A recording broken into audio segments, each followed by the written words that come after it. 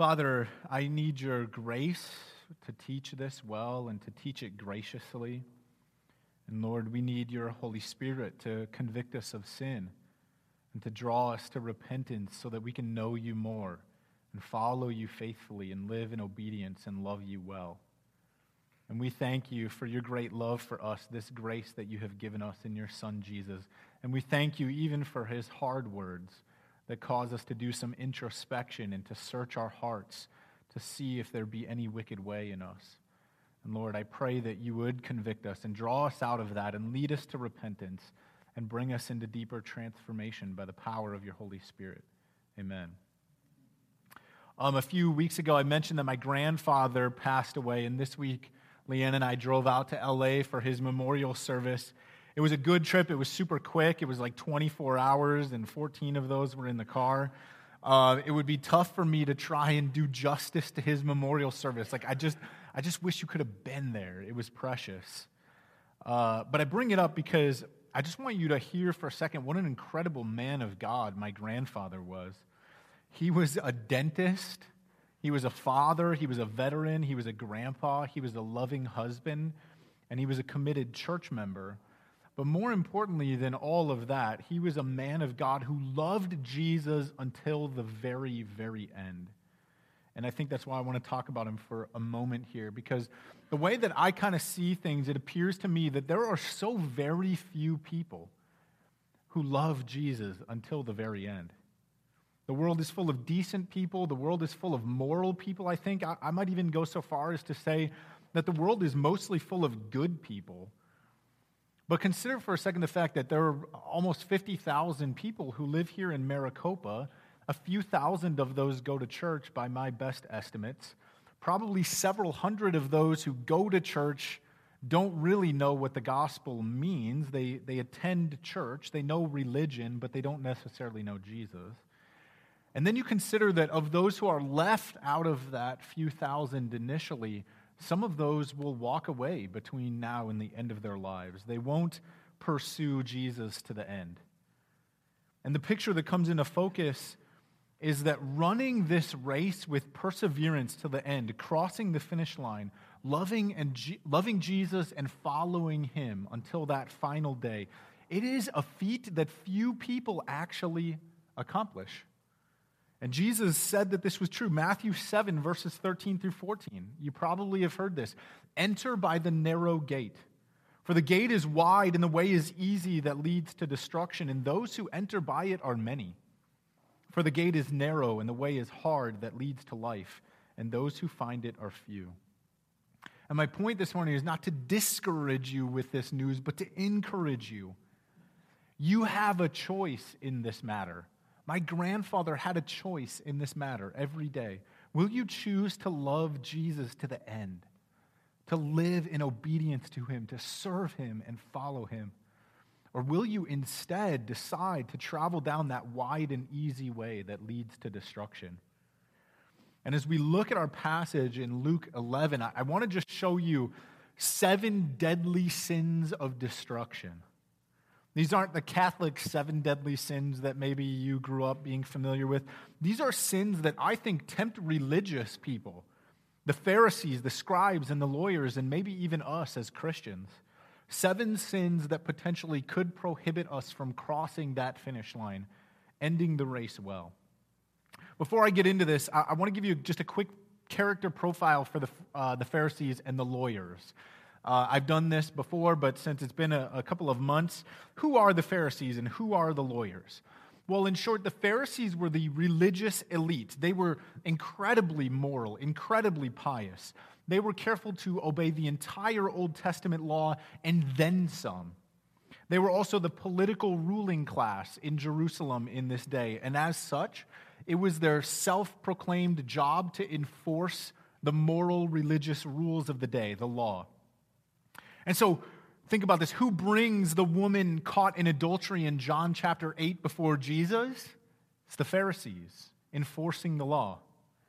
They were almost like religious police, living these exemplary lives of what it meant to follow the law, while also going around making sure that all of the Jews in general were living according to this self-imposed standard of conduct that was loosely tied to the Old Testament law. Now, the lawyers, on the other hand, they were not as concerned with enforcing the law. They were more concerned about understanding it, interpreting it, and safeguarding it. They were the experts of the law. I mean, you think about a lawyer. What is a lawyer today? An expert in the law, right? And such was the case with the scribes and the lawyers in the New Testament. They added layer after layer after layer to the law to make sure that people didn't break the law. So, for example, in the Old Testament, there are 613 Old Testament laws. But by the time the lawyers were done with the Old Testament law in the day of Jesus, they had added 6,000 additional requirements to the law, not laws that God actually gave, things that they piled on top of it to protect people from even getting close to potentially breaking the law, you see. This immense burden that God himself did not even heap upon his children Israel.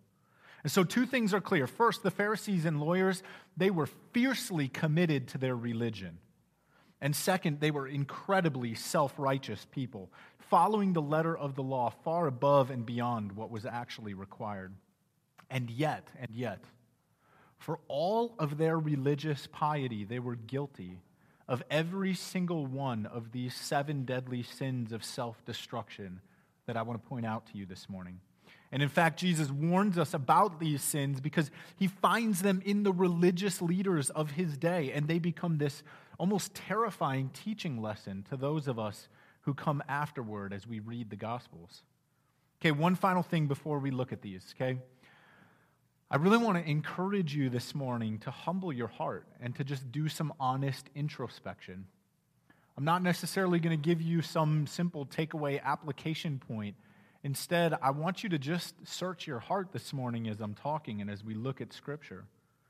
The tendency, whenever we get honest and we talk about sin, the tendency is the heart, it hides and it redirects towards other things, meaning that it's easy for us to see sin in other people or even just acknowledge that something is a sin, but when it comes close to home to our hearts, it's difficult to see that sin present in our own lives.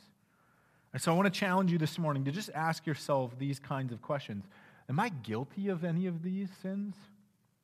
Do I need to repent and implement some course corrections in my life before I end up like the scribes, the lawyers, and the Pharisees, self-righteous and heading towards destruction? All right, here we go. Luke 11, starting in verse 37. Deadly sin number 1, I'm going to call it the sin of fraud. While Jesus was speaking, a Pharisee asked him to dine with him, so he went in and reclined at table. The Pharisee was astonished to see that Jesus did not first wash before dinner. And the Lord said to him, "Now you Pharisees, you cleanse the outside of the cup and of the dish, but inside you are full of greed and wickedness. You fools, did not he who made the outside make the inside also? But give as alms those things that are within, and behold, everything is clean for you." This is the sin of fraud, making our lives appear to be something that they're not, cleaning our behavior without first cleaning our hearts. From time to time, my children will drink milk and they'll put it in a cute children's cup and they won't finish it all. And this time of year when it's crazy hot, it only takes a couple of hours on the counter for that milk to congeal into this putrid sludge. And whenever I find those cups on the counter or the table, I'm always afraid that one of my kids is going to come in and being thirsty, they're going to see the outside of the cup. It's very colorful and vibrant, and they're going to be thirsty, and they're going to pick that cup up, and they're going to take this big swig of this leftover milk in there. And just the thought of it is enough to sort of make me nauseous, right? You know. The cup on the counter is a fraud. It looks refreshing, it's bright, it's attractive to a child. It even looks clean from the outside.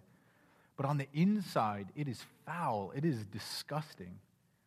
And for whatever reason, God has not given us the ability to peer into one another's hearts. It's probably a wonderful grace. All that we can see is the outside of the cup. And there are people who parade around and they act very good and moral, like good little Christians, but actually inside they are rancid and foul. They are dead, in fact. Not too long ago, I was in this situation where I was forced to listen to this man express to me how much he despised his neighbor. He was furious at this man. His neighbor had done something to his own private property, but because it was close to his fence, it made this other man angry. And as a result, this guy had essentially made it his life ambition in retirement to destroy his neighbor. And he had told the man as much. And then at one point in our conversation, this guy has the gall to tell me, I'm a born-again Christian. And to be fair, I could not see this man's heart. And so maybe that is, in fact, true. But in that moment, what I saw was a fraud. Full of wickedness, this man's heart was, full of ambition to destroy his neighbor rather than love him like Christ commands. And God cares deeply about the outside of our life. Don't get me wrong, He cares about our holiness, He cares about our behavior, but He cares far more about the condition of our heart from which that behavior proceeds. And when it comes to the sin of fraud, you can deceive the church, you can deceive me, you can deceive the people sitting next to you. But you cannot deceive the one who made the outside and the inside of the cup. And so in the end, the sin of fraud succeeds ultimately in just deceiving one person. And do you know who it is? It's you, of course. You end up believing that your putrid heart is good or clean or righteous when in fact it is dead. You have an external conformity to religiosity or morality with an internal godlessness, which means that you, like the Pharisees, would be on the path towards self-destruction. And if you're searching your heart this morning and you believe that you might be guilty of the sin of fraud, then I encourage you, repent and receive God's grace. Repent before Him now and repent before a gracious, loving brother or sister in Christ later, and let them know so you can feel God's forgiveness and grace. Deadly sin number 2, the sin of bribery. Verse 42. But woe to you, Pharisees, for you tithe mint and rue and every herb and neglect justice and the love of God. These you ought to have done without neglecting the others. The Old Testament law, it didn't require that you tithe every herb, only certain herbs. And so we see the Pharisees, they go above and beyond what God requires of them. And they thought that if I can overpay in this area here by tithing extra herbs, then God will be okay with me underpaying over here in this area when it comes to love and to justice. But that's not how it works. You can't buy God off. You can't bribe Him to stay away from certain areas of your life. Don't think that you can give extra time or extra money or even read your Bible more or pray more so that God will then not be concerned with other areas of your life where sin is being indulged flagrantly. That's just not how this works. And this sin tends to whittle away at us in little ways. For the Pharisees, it was herbs. Probably doesn't make much sense to us. We're not tithing herbs. But today somebody might say, well, I give my money to the church, so I don't need to give my time to serve. Or maybe conversely, the other way, I give my time to serve, so I don't need to give money to the church. Maybe the conservative Republican Christian might say, I support religious liberty in this country, and so I don't need to care about social justice issues. Or maybe the liberal Democrat Christian might say, I fight for racial and economic equality, and so I don't need to consider the plight of the unborn child. Do you see? Or maybe closer to home, I love the Christians at my church so deeply, and trust me, I sacrifice enough doing that, so I don't need to love my neighbors. And there are all kinds of ways in which we try and bargain with God to get out of doing the hard things that He requires from us. But ultimately it's sin, and God does not bargain with us. And if we consistently choose behavior over time with our lives, this behavior that is bargaining, eventually what we're going to find is that we no longer value the things that God values, and we are far from God. We no longer love what He loves, and our heart no longer breaks for the injustice that breaks His heart. And our goal is to buy him off so that he'll go away and leave us alone. And unfortunately, what happens in time is he does just that. He rejects our pitiful offerings and he leaves us cruising down a wide and easy path that we've chosen for ourselves. And so if you're searching your heart this morning and you believe you're guilty of the sin of bribery, trying to buy God off in this way so that he won't touch this part of your life, then I encourage you to repent, receive his grace, and offer up your whole heart. Deadly sin number 3, the sin of ego, verses 43 to 44. Woe to you, Pharisees, for you love the best seat in the synagogues and greetings in the marketplaces. Woe to you, for you are like unmarked graves, and people walk over them without knowing it. I just want to make it clear, Jesus is not referencing some vague superstition about graves here that people in our culture might feel. The Old Testament law indicates that a person can become ritually or ceremonially unclean by walking over a grave where there's a dead body buried. And so Jesus is saying that Pharisees, by enforcing their form of the law, are actually making people unclean without those people even knowing it. But the sin that we see here is the sin of ego, narcissism, pride, self-importance. This sin, it rejects the example of Jesus in which he lived a humble life, and it instead craves attention and honor. These are the me monsters that maybe you know, where everything always has to be about them. They even use their religious faith for personal accolades, personal praise. And the goal of the Christian life is not to climb the ladder of prestige. The goal of the Christian life is death to self for the good of others. And this is what Jesus passed on to those of us who follow him. We are to wait on the Lord until he lifts us up. And while we wait, strive for humility. And any other pathway to glory, it actually steals glory from God and it focuses it on man. And God, trust me, God is committed to lifting up the humble, and he is also committed to humbling the proud. And when we seek glory and honor for ourselves, we dishonor God and we so sin against him when we do that. And I just want to remind you, if this is your temptation, I just want to remind you how much greater the glory will be when it is Jesus who lifts you up and glorifies you versus you who exalt yourself. And if you're searching your heart this morning and you believe you're guilty of this sin of ego, then again, I encourage you to repent, receive God's grace, humble yourself, and let him lift you up. Now, after this third rebuke, I think there's sort of a moment of humor. At least I find it's humorous. Jesus turns to the lawyers for their turn. These are the people, remember, who added to the law to make it a crushing burden on people. And I love this picture of Jesus that we see here because it keeps us honest. There are some people who want to incorrectly portray Jesus as this man who was so full of love and grace that he was soft and he was accepting of everyone no matter their condition. And I want you to understand, Jesus is full of love and grace, even more than you comprehend. And he does accept anyone. That is true. But his love and his grace never come at the cost of truth. He never sacrifices truth for love. He does not compromise, and remember, he does not bargain. And so the lawyer says, "Ooh, man, Jesus, when you slap these Pharisees around, man, that hurts my heart too." And Jesus responds, "I haven't even started with you guys yet. You ready for this?" Verse 45, one of the lawyers answered him, "Teacher, in saying these things, you insult us also." And Jesus said, "Woe to you lawyers also, for you load people with burdens hard to bear, and you yourselves do not touch the burdens with one of your fingers." Deadly sin number 4, the sin of scrutiny. Here Jesus condemns the lawyers for evaluating the performance of others without first evaluating their own performance.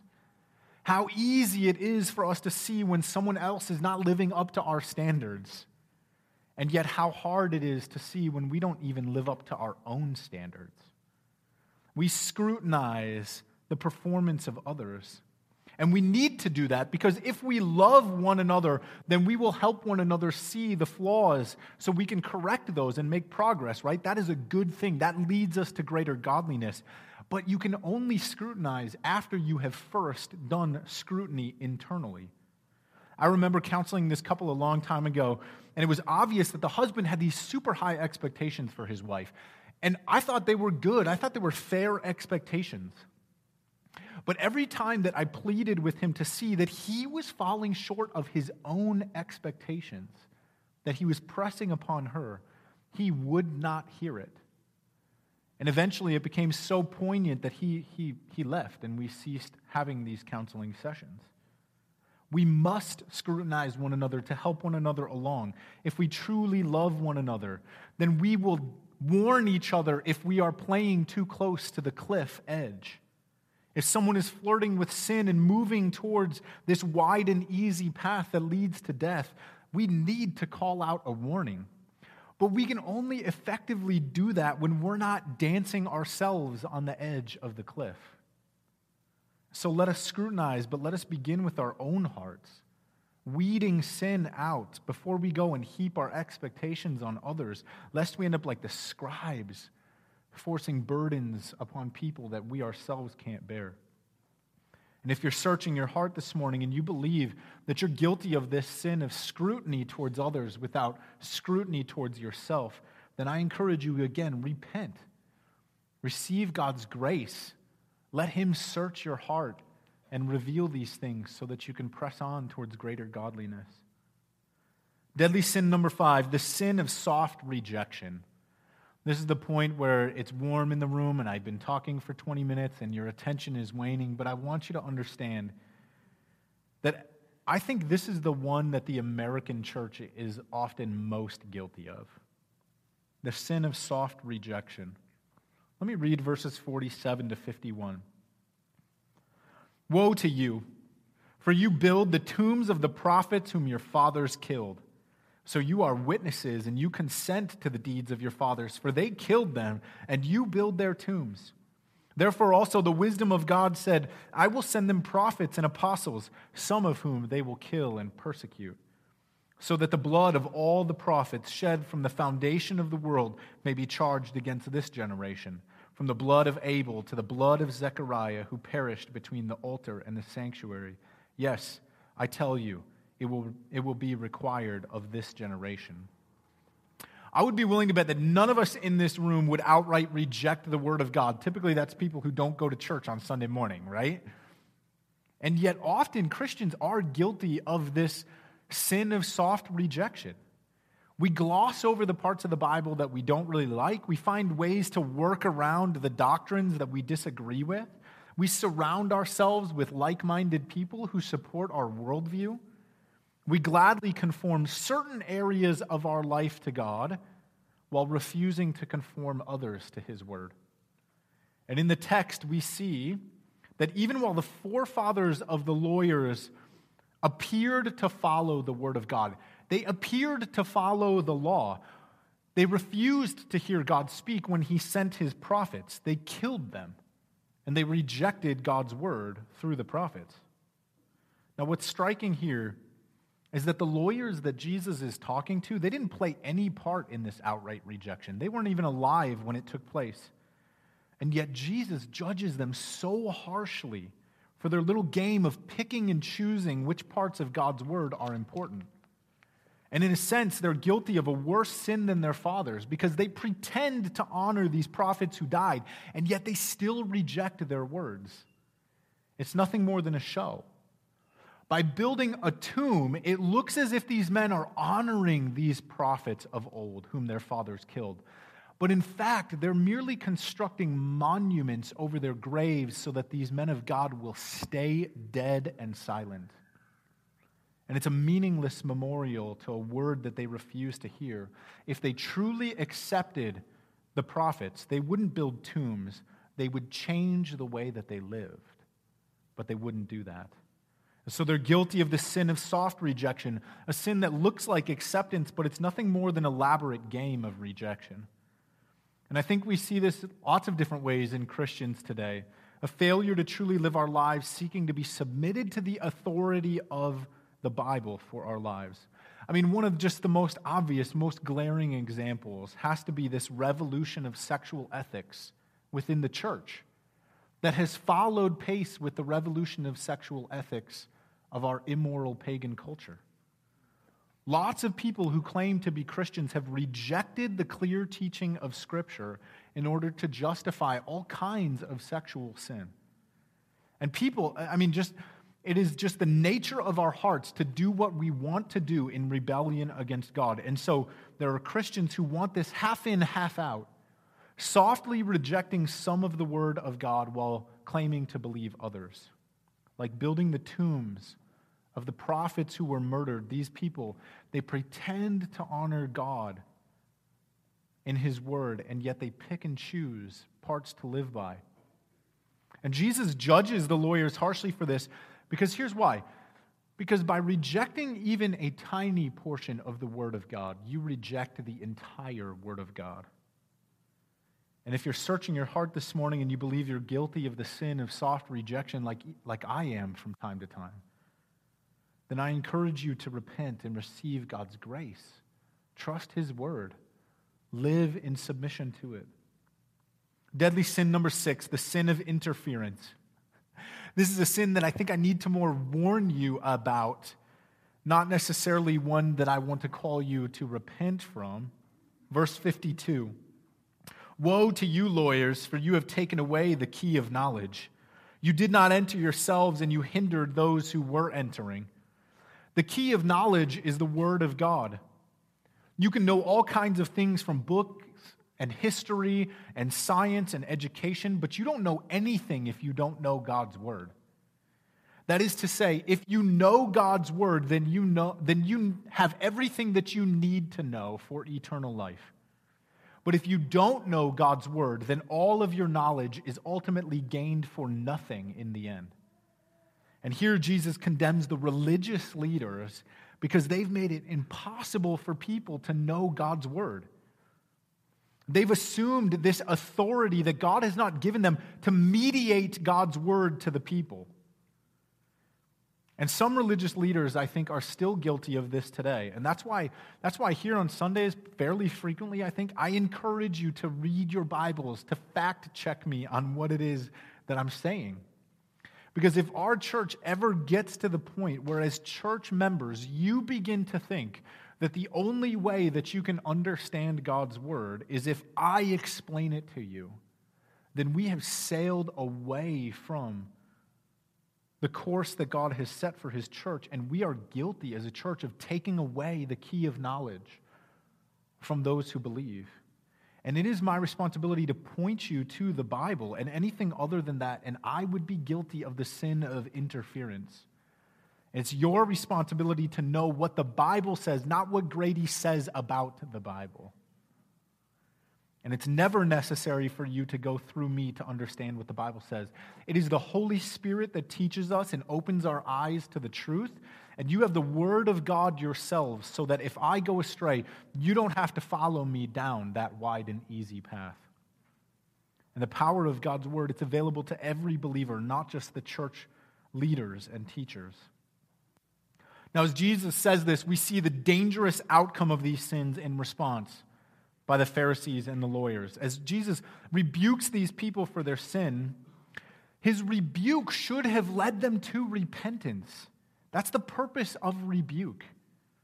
But these sins have made the Pharisees and the lawyers so cold to God that instead of repenting, they conspire towards even greater evil and sin. Look at verse 53. As Jesus went away from there, the scribes and the Pharisees began to press Him hard and to provoke Him to speak about many things, lying in wait for Him to catch Him in something He might say. Not to this extreme, but I've seen this behavior before. Maybe you have as well. We all have the responsibility to call one another to repentance because we love one another, because that's what the body of Christ does. And on several occasions, I have seen in that process people respond like the Pharisees and the scribes when the church attempts to do its duty to call them to repentance. rather than repent and experience the joy of God's forgiveness and grace and restoration in community, and this goal to step further into progress in godliness, into the grace of God, people who end up being rebuked, who are offered the help of the church through that process, what do? They end up conspiring against the church. Have you seen this? They write emails, they spread rumors, they rally rebels. Not to kill, thank God, but to kill the work that Christ is doing in his bride. And so here we find deadly sin number 7, the sin of self-preservation. The sin of self-preservation. All of these littler sins, they lead down this path to a much greater sin in the end. And this is the sin of outright rejection of Christ and his message to repent and believe. Jesus asks us to follow him, to die to ourselves, but that process, as you know, it takes repentance, humility, brokenness, and suffering. It takes the death of our sinful nature and our sinful desires. And rather than follow Jesus down the road to the cross, most people choose instead to try and find their own way. And instead of letting Jesus save them, they try to save themselves. And this is the sin of self-preservation. And sadly, it never works. And instead of self-preservation, rejection of Jesus leads to self-destruction. The best that man can do alone is a frail and pathetic attempt at external godliness. And if you're searching your heart this morning and you believe you're guilty of this sin of self-preservation, trying to save your life apart from Christ through frantic effort, I encourage you, repent, receive God's grace, know the freedom of Jesus who preserves our life. Now listen, I just want to close with this. I've told you about 7 deadly sins to avoid, but you can't really avoid sin. Not forever, anyway. Have you tried that? What you really need is a hero who will destroy sin. If we go back to thinking about my grandpa who was faithful, who finished the race, he didn't finish the race in his own power. He didn't finish the race by merely avoiding sin for 94 years, as important as it is to do that. My grandpa was faithful because he trusted in the faithfulness of Jesus. He finished the race because Jesus had already completed it for him and marked out a path for him to follow, which my grandpa did. And what I mean is that the goal of the Christian life, it's not to avoid sin. I mean, if you leave here this morning and you tack these on your fridge and you're like, I got to avoid these things, then I think you've misunderstood. The goal of the Christian life is to hide under the cover of Christ, the one who destroyed sin. And only he can deliver us from the evil of sin. Only he can keep us from the self-destruction of the wide and easy path. And I just want to read these words from Psalm 91 that I think sum it up well. I think I have a slide for them so you can follow along. It says, "He who dwells in the shelter of the Most High will abide in the shadow of the Almighty.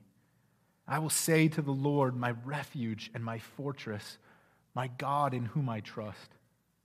Because you have made the Lord your dwelling place, the Most High, who is my refuge, no evil shall be allowed to befall you, no plague come near to your tent." And then notice the quote marks. It's God who speaks next. "Because he holds fast to me in love, I will deliver him. I will protect him, because he knows my name. When he calls to me, I will answer him. I will be with him in trouble. I will rescue him and honor him. With long life, I will satisfy him and show him my salvation." Let me pray. Oh, Father, would you keep us from these deadly sins of self-destruction? Pride, a haughty heart, rejecting your word, either outright or in soft ways. Lord, would you keep us from evaluating the progress of others when we haven't first evaluated our own progress? And Father, would you help us to hide in your shadow? Would you allow us to trust in your goodness and your ability to lead us faithfully home in the end? Would you help us to be faithful and follow Jesus, who was faithful? Father, we thank you that you are a God who promises that if we hold fast to you in love, that you will deliver us. And we worship you for that now. Amen.